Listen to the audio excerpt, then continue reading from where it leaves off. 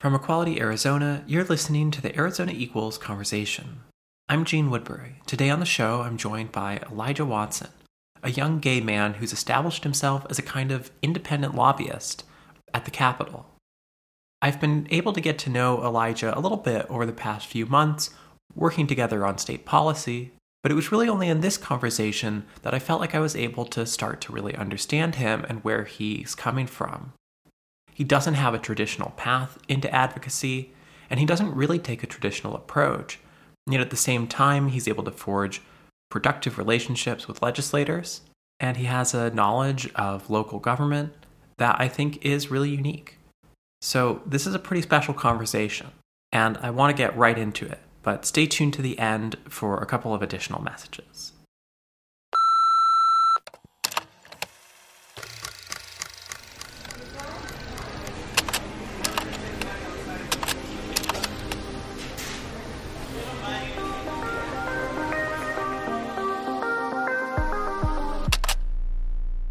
Okay, well, thanks for sitting down with me to do this recording.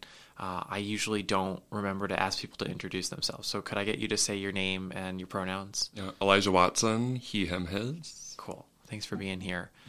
So I see you every time I'm at the Capitol, I think. You're pretty much always there. Yep. I know that you're there actually to speak on quite a lot of different issues, which most people aren't. There's every now and then there's some people who just kind of like go to hang out and decide that seems interesting, I'll talk about it. You're much more targeted than that, I think. So how did you get into that in the first place? I think most people don't know that you can do that just kind of on your own initiative. Yeah, so last session, there was a bill called HB 2161 that Representative Kaiser introduced, and it was the bill that would have made it to where a student would have to be outed to their family if they told their parents that they were of a different sexual orientation or a different pronoun. Yeah. And that was like my bill of like, okay, I need to go speak on this bill. And so I'd never spoke on any bill before. I'd never been to the state legislature before. But I was really mad about the bill, I think because I came from Kansas and I have like this, background of like conservatism and craziness. I know a lot of people that have been obviously excluded and abused because of their sexual orientation. Yeah. And so I had talked to Representative Laura Tarrick, who at the time wasn't a representative. She was just this big organizer. Yeah. And I was like, I need you to help me get set up for this. I don't know how to do this. You know how to do this.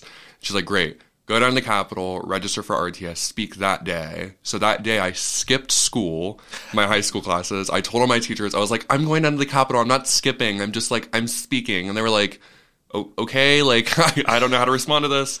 But they didn't, cause problems? No, like, they were totally fine with it. They were like, oh, okay, like, you're not going out and, like, smoking pot or something. Like, you're going to the Capitol to speak against a bill. Like, go off, I guess. So I just left. Like, I left campus. I took the metro down, all the way down to the state Capitol complex, and I spoke against that bill. And then I was just like, well, that's it then, right? Like, that's the end of it. There was no questions asked on me, nothing. Right. And so from then on, I had like this big focus on, actually pushing these bills and making sure that this type of bill didn't pass. And so from then on, I did meetings with legislators. I was talking to all these people, and everybody was like, who are you? Like, are you a lobbyist or something? And I'm like, no, I'm just like some 17-year-old kid that's, talking to people about why this bill shouldn't pass. And I think that was really like my moment of, wow, like I love this. I have a passion for advocacy. Yeah. So, well, I mean, having someone like Laura to get you connected in the first place is super helpful. But then when you go from, I'm going to speak, they're not going to ask me any questions, maybe I'm done, to, I'd like to get some meetings with them. How did you make those meetings happen? They don't meet with just anyone. Yeah. So I actually kind of, I guess, played the game a little bit. I would do what other people want to do, right? So other people would, schedule an email or like they would call like the representative's assistant. No, I went full on into getting into these people's faces right in the hallway and being meet with me. let's see what happens. Like, come on, let's go have a conversation in your office. Yeah. And for the first part of it, it was complete failure. Everybody was like, absolutely not.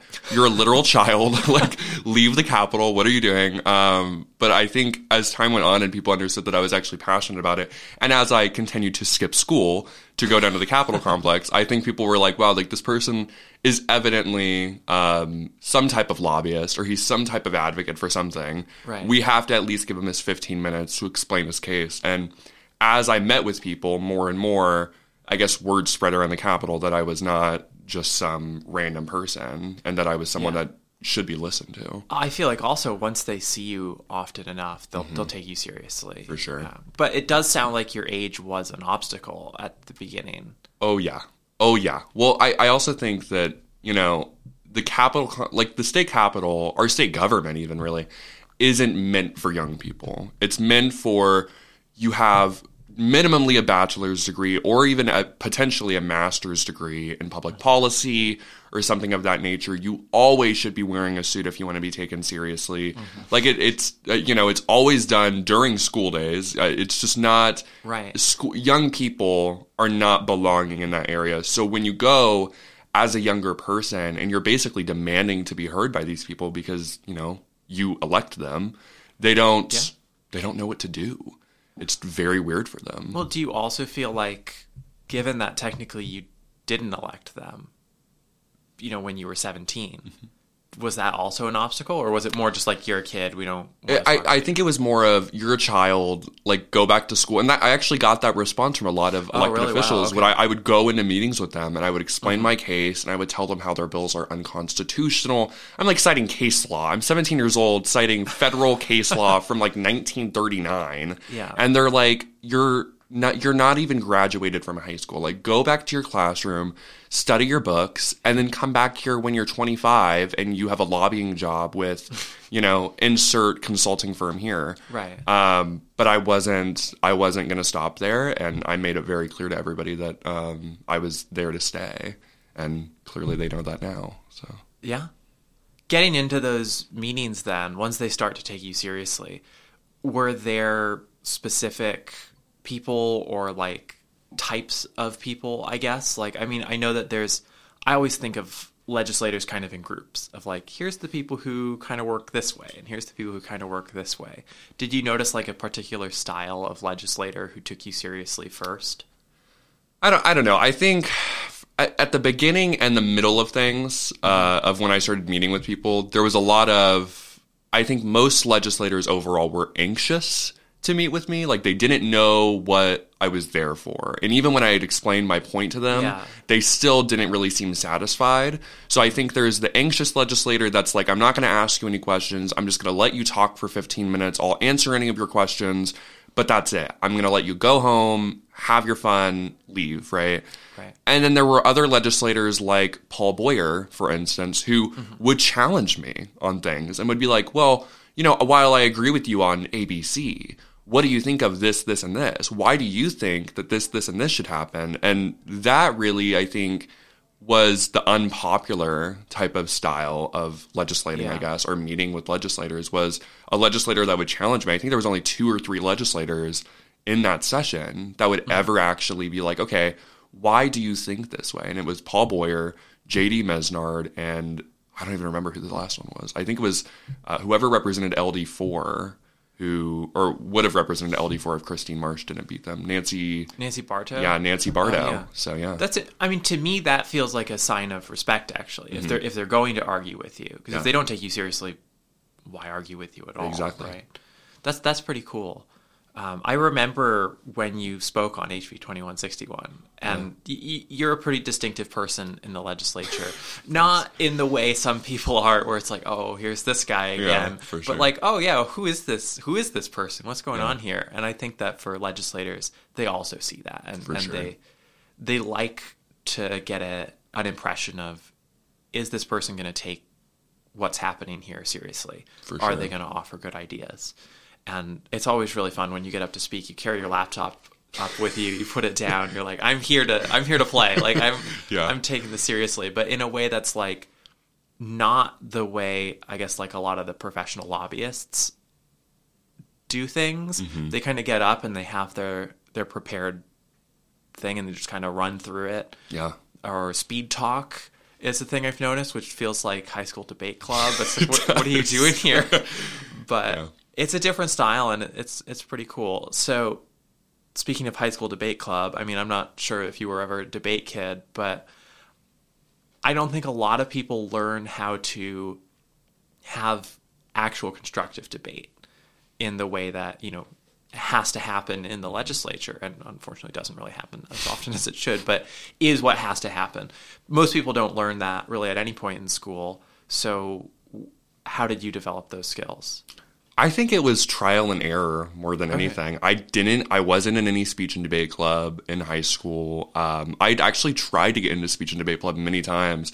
And I remember we had a tryout in like sophomore year of high school or something like that. And it was like, join speech and debate club, we just want to evaluate your skills. And I didn't even like meet the minimum like score to get into speech and debate club. I was terrible at it. Oh, wow. And so I think for me, it was just going up there and testifying and even having those meetings with legislators is actually what made me grow into being like confident of how to present an argument and how to argue with a legislator without sounding accusatory as well was a big thing for me that I had to really change about myself was how do I basically call a legislator a bad legislator without specifically saying you're a bad legislator, right? Which is definitely hard to do. But, I think after you do so many testimonies and so many meetings and you really start to get to know the environment better, your skills gradually better over time.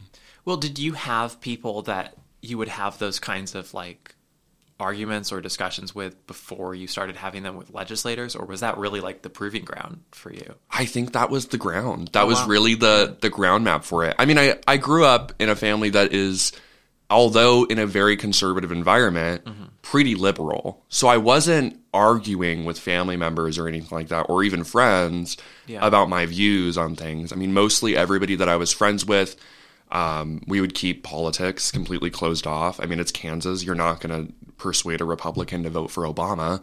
So it was just all completely a closed off environment when it came to at least politics. I see, yeah. And did you just grow up in Kansas pretty much from the beginning? And then how did you end up in Arizona? Yeah, so I grew up in Kansas, born in a little town called Bonner Springs. It has like a population of like, 9,000 people maybe. Oh, wow, okay. And after then I like moved into Tonganoxie. That's another town that has like 3,000 people. From then on, eventually I get down to like the population's like 154 people. It's just crazy. Oh, wow, okay. But I moved to Arizona originally in middle school because my mom got a really good nursing job out here. She was a travel nurse. Oh, and she was like, let's move to Arizona. We have family down here. Let's just move down, try it out, see what happens. Yeah. So I started out in Kingman. I was going to go to middle school in Kingman, but then we moved to Surprise, I guess, because my mom got another nursing job. It's crazy. I guess that comes with the type of nursing. Yeah. Exactly. So we ended up moving up to Surprise. I did all of my middle school out there, so 6th through like 7/8th grade. And then in the middle of 8th grade, we moved to Tolleson. Okay. Because another nursing job, what a shock. So we moved to Tolleson. And Tolleson was just, whatever. And then my mom and me, after my parents got divorced, moved back to Kansas, stayed there for a year, and then moved back to Arizona. Oh, so it's a really complicated, like, split in the moving cycle. Moving between a lot of different places. But for the most part, Arizona has been where my, I guess, middle school, high school, my growing up actual experience has been. The point in your life where you're like really forming those experiences and figuring out who I'm going to be. Yeah. A lot of people don't have the experience of living in a few different places of the state like that. What was it like trying to find community in like, okay, I'm going to go to this town. I'm here for a year. How do you even start? I think that's a really complicated one. So in Kingman, I didn't have friends in Kingman because I didn't go to school in Kingman, right? I just moved with my sister, hadn't ever begun middle school or anything like that. Really, Kingman's a really closed off type of community. Neighbors don't really talk to each other. It's kind of just figure your life out and get it done. So I didn't have friends in Kingman. I can't speak on that. Surprise was really interesting to me because I'd never, even though I'd lived in like rural America, I'd never lived in like a suburb before. And I think Surprise in itself is a very suburbia type environment. It's very conservative, very, how do you say, like, I guess it's closed off, but also kind of like nobody wants to hear your opinion regardless of what you think type of environment. Oh, okay. So, and does that differ from like small town conservatism? Yeah, so I think small town conservatism is more like, we'll listen to what you have to say. We'll disagree with it, but we'll listen to what you have to say. And regardless of the differences that we have with one another, we'll still find common ground and look to find the best in one another. I see, if that makes like sense. there's real relationships in Exactly, in a small town. exactly. In smaller towns, because that everybody's a neighbor and you have such a small town population, you have to work through your differences. I mean, you can't hate every single person who's a Democrat in your town, or you're not going to have any friends. So it's just you have to get over everything. Whereas in suburbia, it literally is like, you're a Democrat, I hate you, I don't want to talk to you ever again, don't come over to my house, like, end of story. And so I had a lot of trouble in Surprise more than I did in those smaller towns, because it was literally just Mormon, Republican, conservatism. Anything that divides us, and that's set in stone. I see. So it was really hard for me to find friends there. I remember I was friends with like all the girls, but I wasn't out yet. So I was just like, I was friends with all the girls, and everybody thought I was like a ladies' man, and I was like, no, I promise I'm not a ladies' man, guys. But I had girlfriends, gross. After that I moved to Tolleson, and Tolleson was like the place I felt the most comfortable. It's smaller to an extent. It's kind of suburban, but it's also very urban. To an extent. It's racially diverse. It's mainly Democratic. And I think in that type of community, nobody cares about your background. Nobody cares about, where you come from. I mean, we all have struggles in life, and that community in itself is, we have struggles. We don't care what your past is. As long as you don't cause trouble, like, you're fine. And that's where I found like my biggest friend group. And, it kind of sounds like in Surprise, not only are there really stark political lines, but there's also like real cultural divisions. Yes. And in Tolleson, it's a little bit more open. Yeah. And then that's where you were actually able to make friends is in Tolleson. For sure. I think that in Tolleson, it was just a community where I felt like I didn't have to be some sort of like perfect picture. Whereas in Surprise, like, that is the perfect picture. I mean, it's people that go to church every Sunday at the exact 9:00 time. Oh, yeah. They are friends with their pastors. They have dinner every single night as a family. My family wasn't like that. We didn't have dinner at the normal times. We like ate dinner in front of TVs, and we had a lot of family dysfunction. And I think that was something that I could relate to in Tolleson, as kind of grim as that is. It's just, I guess, a sense of belonging.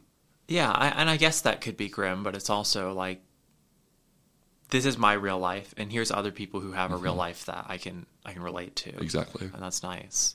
Moving back to Kansas, it sounds like you weren't in Kansas for very long before you came back to Arizona. Yeah, so I was in Kansas only for my freshman year of high school. Okay. So I literally went, I think I flew out there 9 days before freshman year started. Oof, okay. And I was in a town called Liberty. I'd never lived in this town before. I didn't know anybody in the town, obviously. So yeah, it was a bit of a change for sure. It was a little bit more of like a liberal, more open town, but I mean, it's still Kansas. I mean, Kansas is Kansas. It's not going to be anything super different from the surrounding communities. So I had a lot of friends in Liberty. That's where I like got into like theater and like drama and things like that. Nice. Okay. But yeah, it was an interesting place. Were you ever out in Kansas, and did you ever have to figure out what that would be like? I came out in Kansas actually. In my freshman year is when I came out. So I had so I came out to my friends first. And I was like, "Hey guys, I'm gay," and everyone was like, "We know. Like, you're not. This is not a shocking announcement. Like, we all know. You literally wear like turtlenecks and trench coats and booted heels. Like, save yourself, honey." And so that wasn't much of anything. I mean, everybody was very accepting of it. I think people thought that I was more annoying in my freshman year than I was. Like, they didn't care that I was gay. Oh, they were just like, "You are just like annoying and gross. Like, shut up." That's just a freshman experience. Exactly. I was like, you're a freshman. Like, everybody gets it. Yeah. But for my family, it was a little bit different. So my dad and my sister, very accepting. My grandparents, very accepting. But my mom, on the other hand, wasn't as accepting as everybody else, which I thought was super surprising because my mom was like the fierce Obama support. I mean, I can remember in her bedroom a massive Obama painting on her wall that said hope. And like, I was like, okay, this is, if I can come out to anybody, it's my mom. Yeah. I know it wasn't like that at all, actually. It was very much judgment focused. And a lot of, I think in her eyes, it was, she didn't believe that her son could be gay, which I thought was really interesting. But yeah. It can be really difficult coming out to someone who you feel like is a really close confidant or supporter in your family, and then figuring out, oh, this isn't something I even knew could be the reaction. Yeah. You have either like, this is going to go great or it's going to go poorly, and then something else completely else happens, and it's, where do you go from there, right? Yeah. Well, and I thought that my mom was my biggest supporter. Mm-hmm. And I quickly figured out that I think that support was almost like a closet, if you will, right? When the closet's open and the light's on, you can see everything inside, right? Yeah. But when the closet door is closed, you see nothing, right? And after I came out, the closet door was always closed. I could never see the real side of my mom, and my mom treated me completely different after I came out. I'm talking shorter conversations, shorter check-ins about my health. Mom, like, completely left, like, I guess that core part of my life that I really needed as, you know, an uprising teenager. Right. So, I mean, everyone really needs that, at least from someone in their life. Then you came back to Arizona. Did you still end up in kind of a like more rural suburban area, or did you move into like the Phoenix area more? Phoenix Union, baby. Okay. Yeah. I moved right into downtown Phoenix. I went to North High School, which is like very, I think the like percentile of like Hispanic and Black students is like 94% of the district. Mm-hmm. So it literally was like me going from all white, maybe 2 people of color in a school, to me being the prolific minority of the school. And that was really interesting for me to go through and be like, wow, white privilege, like, what does that mean? And like really coming to terms with, you know, the problems facing communities of color across Arizona and I guess across the nation. So. Yeah. And I imagine that kind of environment, if your reaction is to think really critically about yourself and your experience and how you relate to people, could be a really good kind of furnace to forge you as someone who's going to go to the Capitol and have the kinds of interactions you've been having there. Do you think that was the case? Like, when you were doing that kind of introspection or looking at your position in the world, were you having that as a conversation with other people or just kind of on your own time? I think it's a little bit of both. Okay. I think for the most part, for myself, it was hard to understand a lot of things if I was just going home and being like, wow, like, this is terrible. Like, my friends are living food stamp to food stamp. Like, a lot of my friends have to deal with police injustice in their communities because Phoenix Police Department is so terrible. And I couldn't understand at the beginning why these things were happening until I would have those conversations with other people. And it almost reminds me of like kindergarten, like when you're learning your ABCs, right? It's super unnatural to you and you're like, what is happening? Like, what is going on around me? And that is almost how those conversations would go, was me just being like, why? Why are these things like this? How do these things get better? How do these things happen? And people just having to be really patient with me and be like, well, this is why. It's because of the pigmentation of my skin rather than any other problem, or it's because of my social class or my, you know, whatever it may be. And I think those conversations are really what have built me to be this advocate for everybody rather than just an advocate for myself or, you know, one small part of a community in Arizona. Yeah. And it sounds like part of what you're saying is like interrogating the system. Like, what are the different systems at play here and how do they interact with each other? Was your high school a place that nurtured that from like an academic standpoint? I think my school tried its best to make it clear that there were problems in America. But I don't think it was as obvious as like quote unquote like critical race theory. Like it wasn't like what people believe it is, where it's like, this is injustice, like America is bad, like et cetera, et cetera, et cetera. I think they realistically told us, you know, these things are what is impacting America nowadays. So when we talk about like the Industrial Revolution or the Reconstruction era, my history teachers would really go in depth and talk about the things that actually happened. I mean, I don't even think we touched a textbook for the majority of the time I went to high school, because they knew that the textbooks wouldn't discuss how history actually happened and how it affected the communities that I was going to school with. Oh, right. So I think it's like ish and ish. I think that, yes, my high school kind of prepared us for like injustice in America, but I also think they kind of wanted us to learn it out on our own and, you know, really understand that there's problems in society and, you know, you'll have to deal with them as you go. I mean, that actually seems good, is for them to kind of leave it up to your own discovery process. So then you get started at the Capitol while you're still in high school, and you're skipping a lot of classes to be there. Did that cause problems for you at school? Oh, yeah. Oh, yeah. I actually remember, like, I think it was, like, mid-April. I'd gotten a call from my dad. I hadn't been telling my parents, obviously, that I was skipping school to go testify down at the Capitol. I mean, they knew I was testifying, but they didn't know I was just, like, leaving campus. Right. So I don't know what they thought I was doing, but whatever. And I just remember my dad walking into my room one day, and he was like, hey, all of your teachers just had a meeting with me. You're failing, like, 4 classes, and you're going to graduate in, like, less than a month. Like, you got to get, like, your stuff together, dude. Like, this is bad. And I think at the time I was just so focused on like, oh my God, like there's so many bad bills at the legislature, and these are all bills that matter way more than like my education or whatever it may be. And I didn't, I guess, realize at the time that, you know, like these teachers could quite literally just fail me for not coming to class. Like they didn't care that I was going down to the legislature and advocating on behalf of my peers or even them. Right. So I mean, I really had to get myself together, and like after, I don't even remember what the last bill was that session that I testified on, but after some point in time, I was completely focused on school.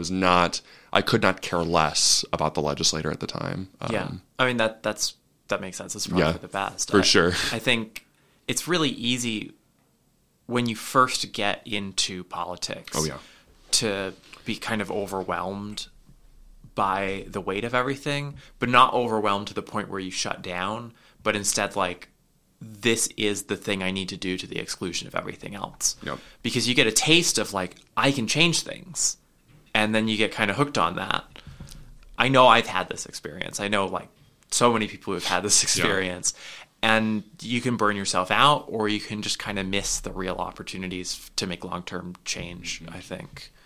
But then it sounds like you did make that, you did get to that realization and kind of reset. Yeah, really, really quickly I did. And I think even after I graduated, I was hesitant to go back into advocacy for a little bit. I was like, well, you know, I don't want to get so entrenched in this advocacy that I, you know, forget to do ABC or forget to look at apartments or, you know, whatever it may be. And so I really stopped doing it until, I guess, probably until the fall of Roe is when I stopped paying attention to things, because I was just like, why does anything matter? Like, does anything really matter other than what I'm actually doing in my life versus what I'm doing for others? And so... Oh, interesting. Yeah.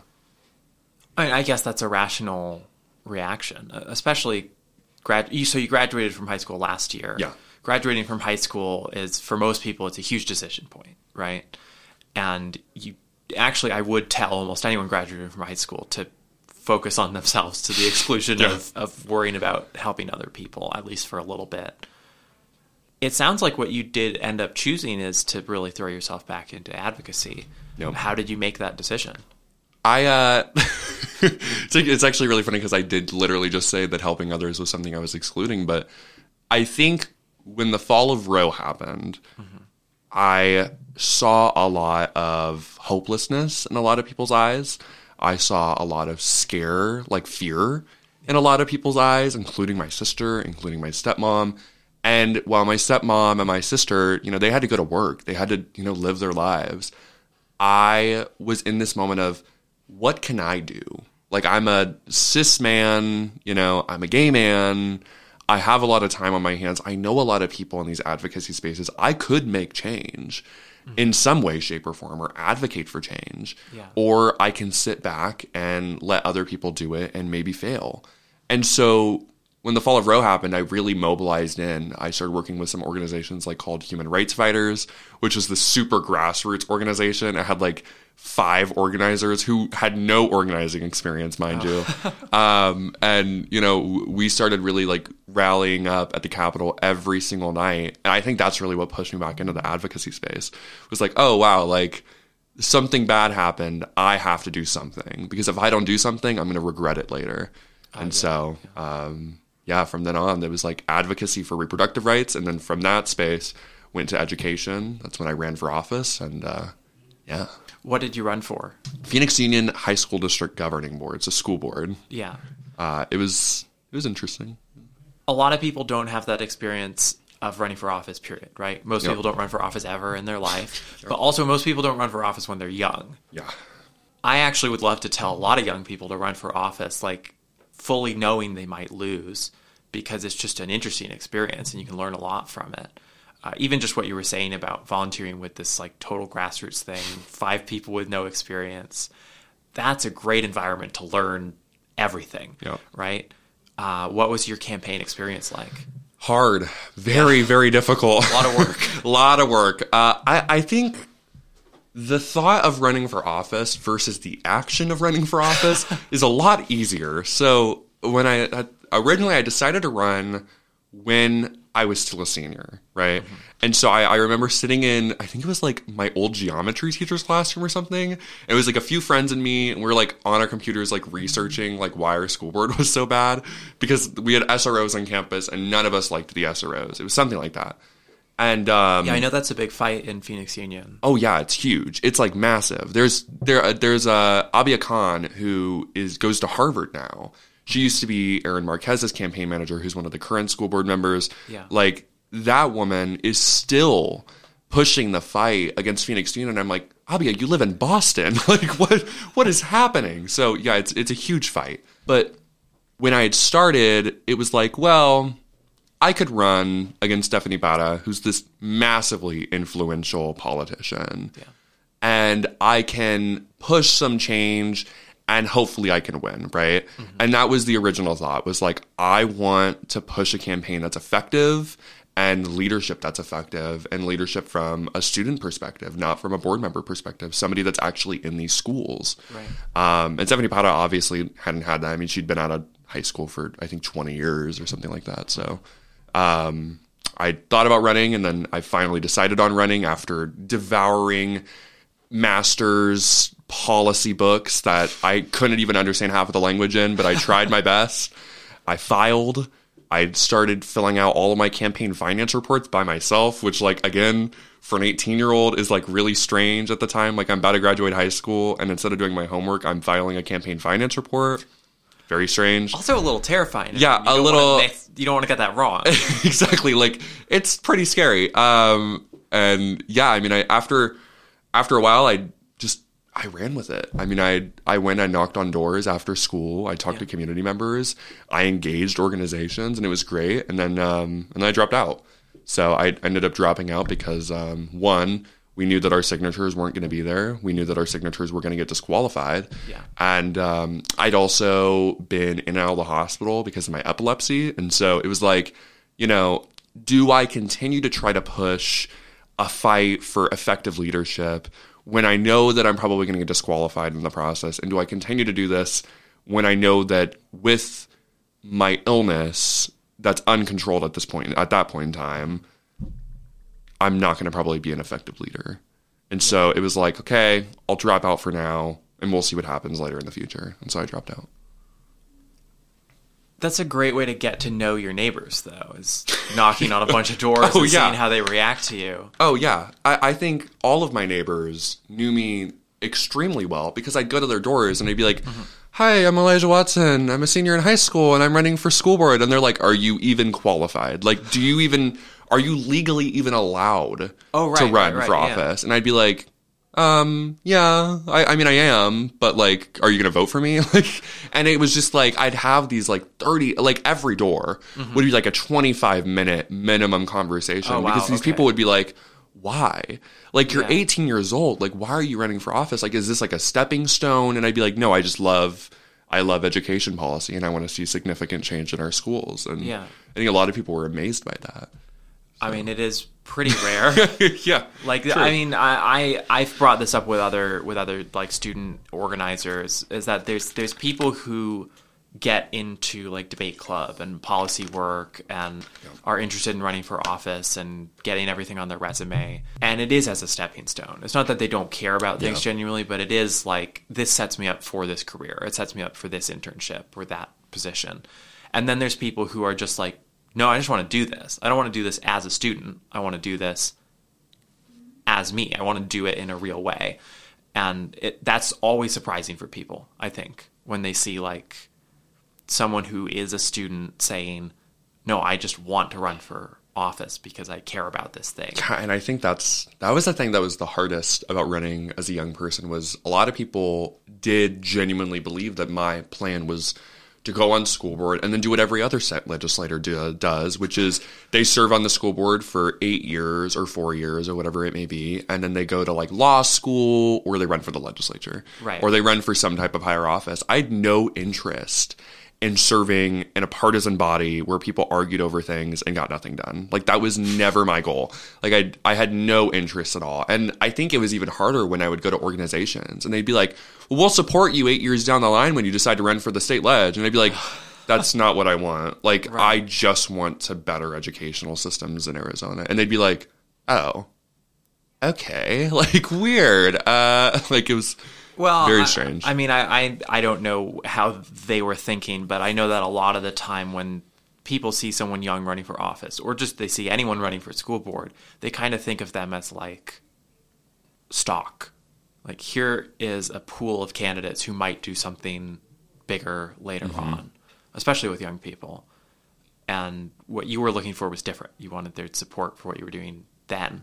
Yeah, I had thought that running for school board was the least political thing that I could do, which I thought was really funny for me. Is like, I'd come from this like, going on to the state legislature and bickering with Republicans to like, I want to go to the literally least political place, nonpartisan office for a term of 4 years elected by the people of Arizona. Yeah. I again, no interest in running for some type of higher political office. I just wanted to build significant change.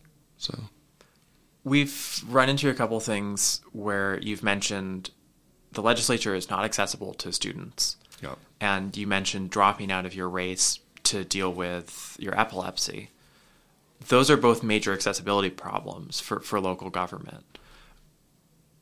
Do you feel like there is a way to work around that? I mean, how have you been working around it since then? I think, well, as far as my epilepsy goes, I mean, I take medication for that. And so that's not something that I really have to grapple with on the daily. I mean, like, the thought of it is like bad because I'm like, I could like seize in any second and like die. But that's not really, I think, something that comes to mind like when I'm at the legislature. Yeah. I think being a student does come to mind a lot because I do engage with students a lot to this day of being like, hey, there's this bill that's going to be heard in the legislature in Senate Education at 2 p.m. Like, try to come down for this. And they're like, I can't. Like, I'm in college or I'm in high school. Like, I can't. Calculus. I can't be there. Exactly. Yeah. I have biology. I can't go in and testify on some bill. And it's like, well, I get that. And it's like, no, it sucks. And it also sucks when legislators, continuously say, well, we haven't heard from students. We haven't heard from students at all on this issue. And it's like, well, it's because you schedule your committee times for times that students can't attend. Right. So, I mean, what do you think is this isn't really, I guess, a personal question at this point, but what do you think is the way to get more people to be there without having to make those compromises? I think, well, okay, as far as students go, I've long pushed with committee chairs that they push their committee times down to a time that is more accessible for students, especially those committees that really deal with the issues that are facing youth more than anything, like MAPS committee, military and public safety committee, where it's like guns and things like that. I've always offered that those committees be pushed down because students are the people facing the epidemic of school shootings across our country. And same with education. I've always pushed for education committee to be pushed down to be meeting at like 4:30 so that students from across the valley can go and attend education committee and speak out because it is their schools. Of course, I've gotten a lot of pushback. I've had a lot of legislators say, well, I live in Prescott and I need to drive home at an earlier time. And I know the committee's going to go on for 4 or 5 hours. I don't want to go home at 10. And I'm like, well, shouldn't have ran for office, I guess. But I mean, obviously they don't, I think it is a real obstacle. Like there is some stuff that for them, they really can't work around. They're getting paid $24,000 a year to be there. So most of them have another job. Mm-hmm.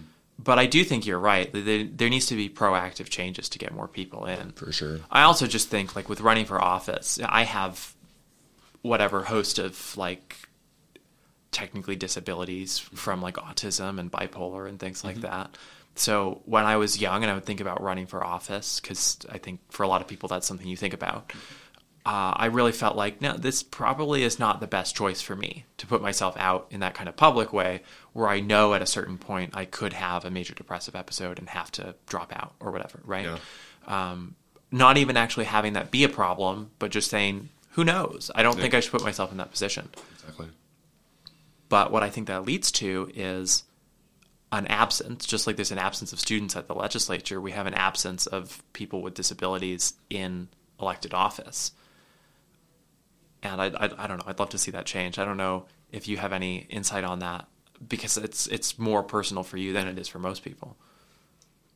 I think that's a really hard thing to grasp around because I also think that campaigning is really what takes people away from participating or running for elected office. I mean, when you really think about it, as a candidate, right, I would literally spend as much time as I possibly could outside knocking on doors. I mean, I didn't have the money for staff. Right. So I had like $3,000 in my campaign bank account that was mostly donated from, family. Yeah. And I would go and knock on doors as much as humanly possible, sometimes until like 7:30 p.m. So I'd get off school at 4, go on until 7:30 p.m. And I think for a lot of people that have disabilities, that's not something that a lot of people can do. Right, it's just physically not an option. Exactly, like physically and sometimes even mentally and emotionally, it's not really an option to go door to door around every single precinct, and sometimes environments that are incredibly uncomfortable to you. Right. And explaining yourself and putting yourself in that vulnerable state of like, well, you're probably going to disagree with me on every single thing that I say, but I still have to appeal to you because I need your vote. Otherwise, I'm not going to win. Yeah. So I mean, I don't personally have, I guess, much insight on how to make that a better environment because I think that culture in itself is just. But you have the experience of what the obstacles are, I guess. Yeah, for sure. And I mean, campaigning, most of the canvassing that people have to do is in the hottest months of the year. Oh, yeah. So it's there's a lot of risks for anyone, and the skills of campaigning I've always thought are just not really aligned with the qualities of a good elected leader. Not that they're incompatible, but they're not the same thing. They're just different skill sets. Yeah, I agree with that. I think a lot of elected officials should focus more on, building that relationship with voters rather than acting like a politician.